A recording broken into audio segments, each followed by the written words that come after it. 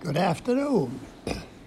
Well, I'm glad you've joined me for a walk this afternoon, but you're going to be sitting in a chair. Sit in that chair on my right where Dale usually sits. I have to warn you about that chair, though.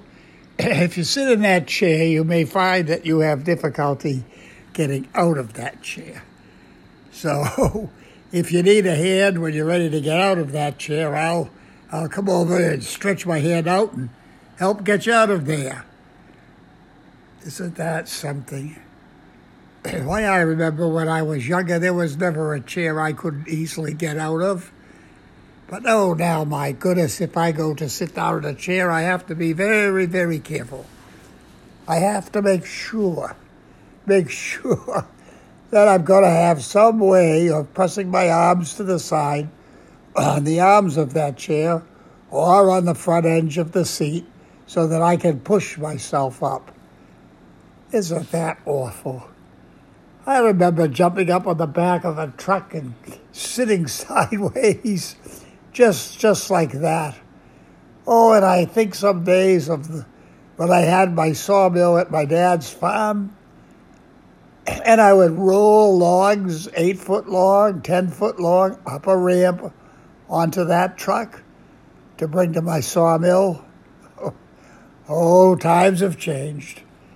If you want to find me now, most of the time you find me in my study.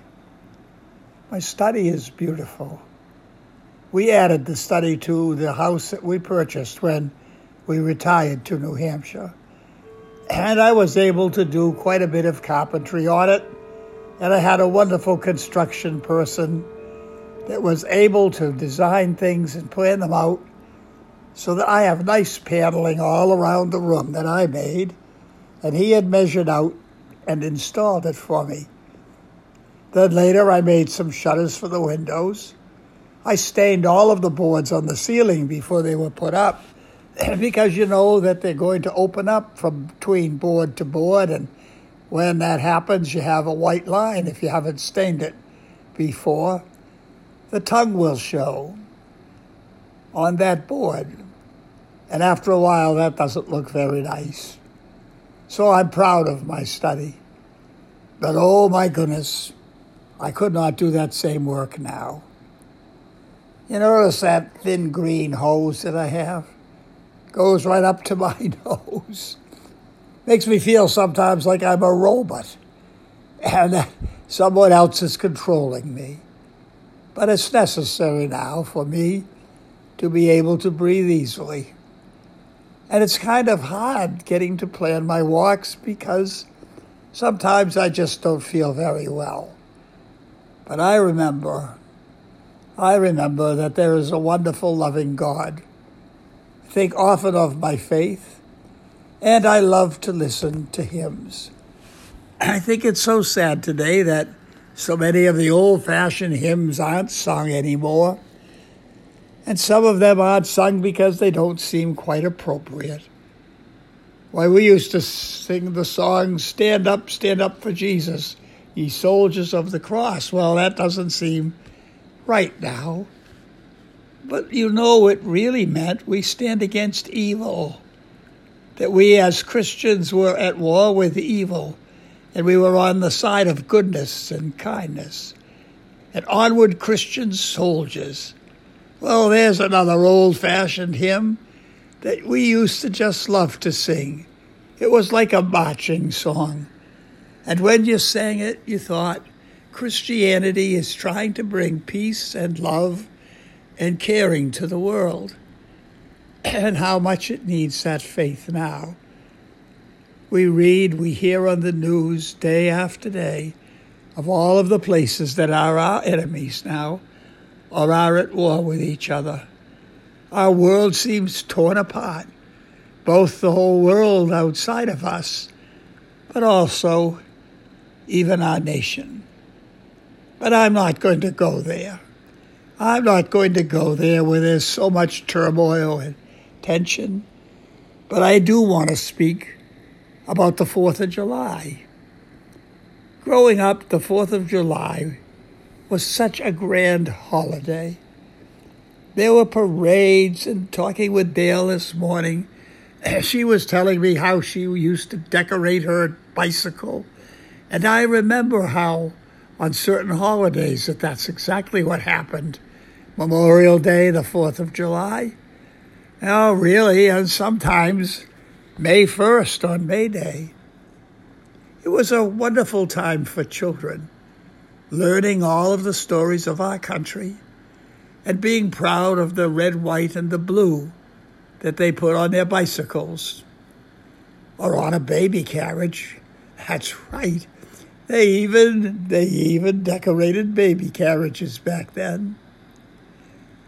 When I was a boy, and it was the 4th of July one year, I got in big trouble with my mother.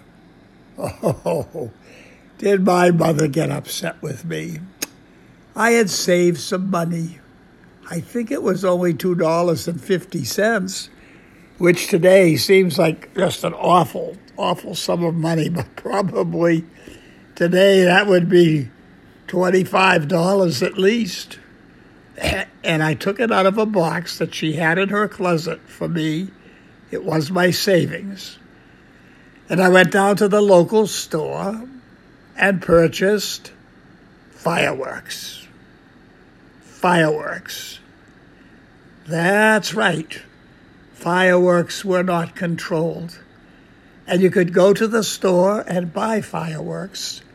And I took that $2.50 and bought some fireworks and came home. When my mother learned what I had done, I was in big trouble. Oh, you just didn't do that kind of thing.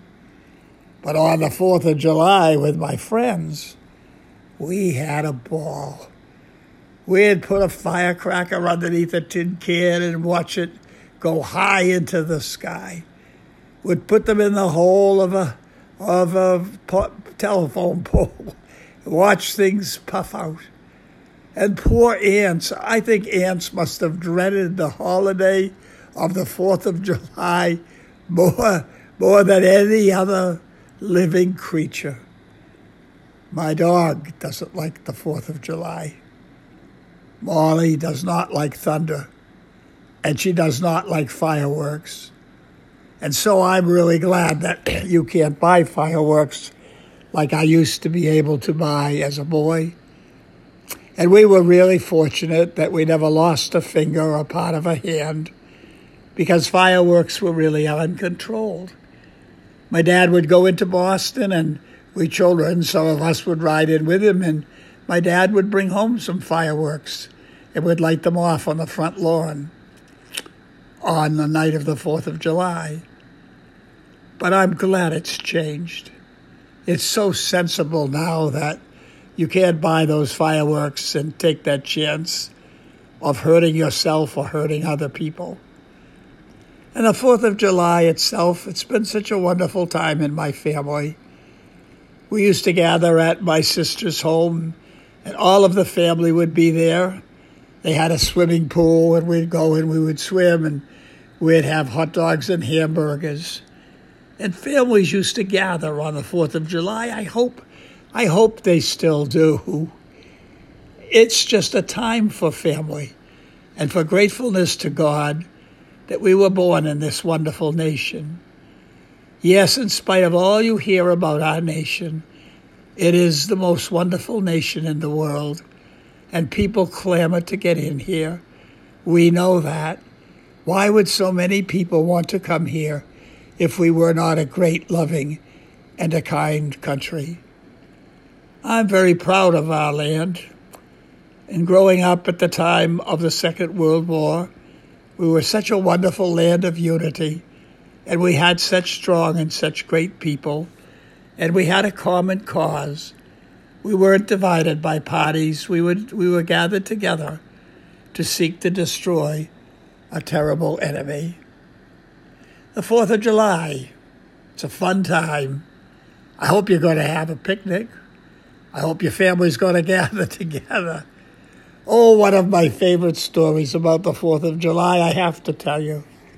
It was told to me by a funeral director when I lived in Attleboro, Massachusetts.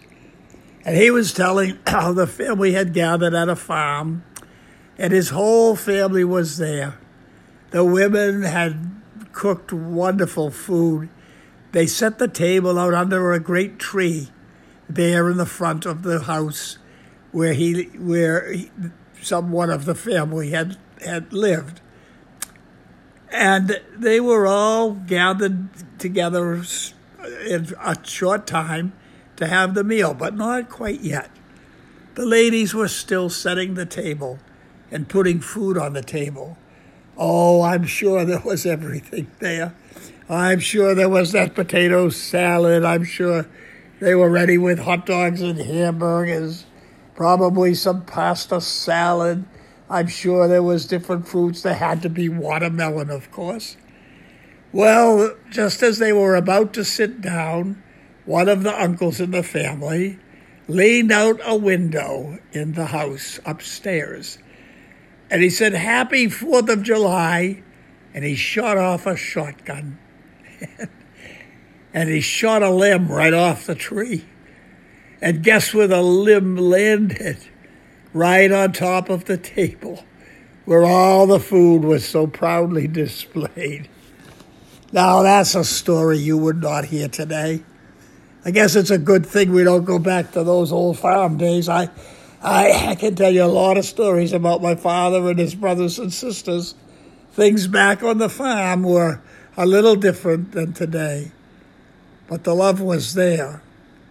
Back then, a wonderful love of family gathered together, a love of neighbors to include at a 4th of July picnic, a wonderful group of people that you might have worked with, that you invited to the 4th of July, to the picnic with grandchildren and great-grandchildren, everyone gathered together, thanking God for being born in the United States of America, proud of their nation, proud of their lives, and so happy that they were born in this land of freedom.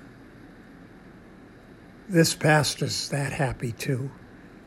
Oh, how grateful I am for my mom and my dad and for being able to live in the land we call America, the United States.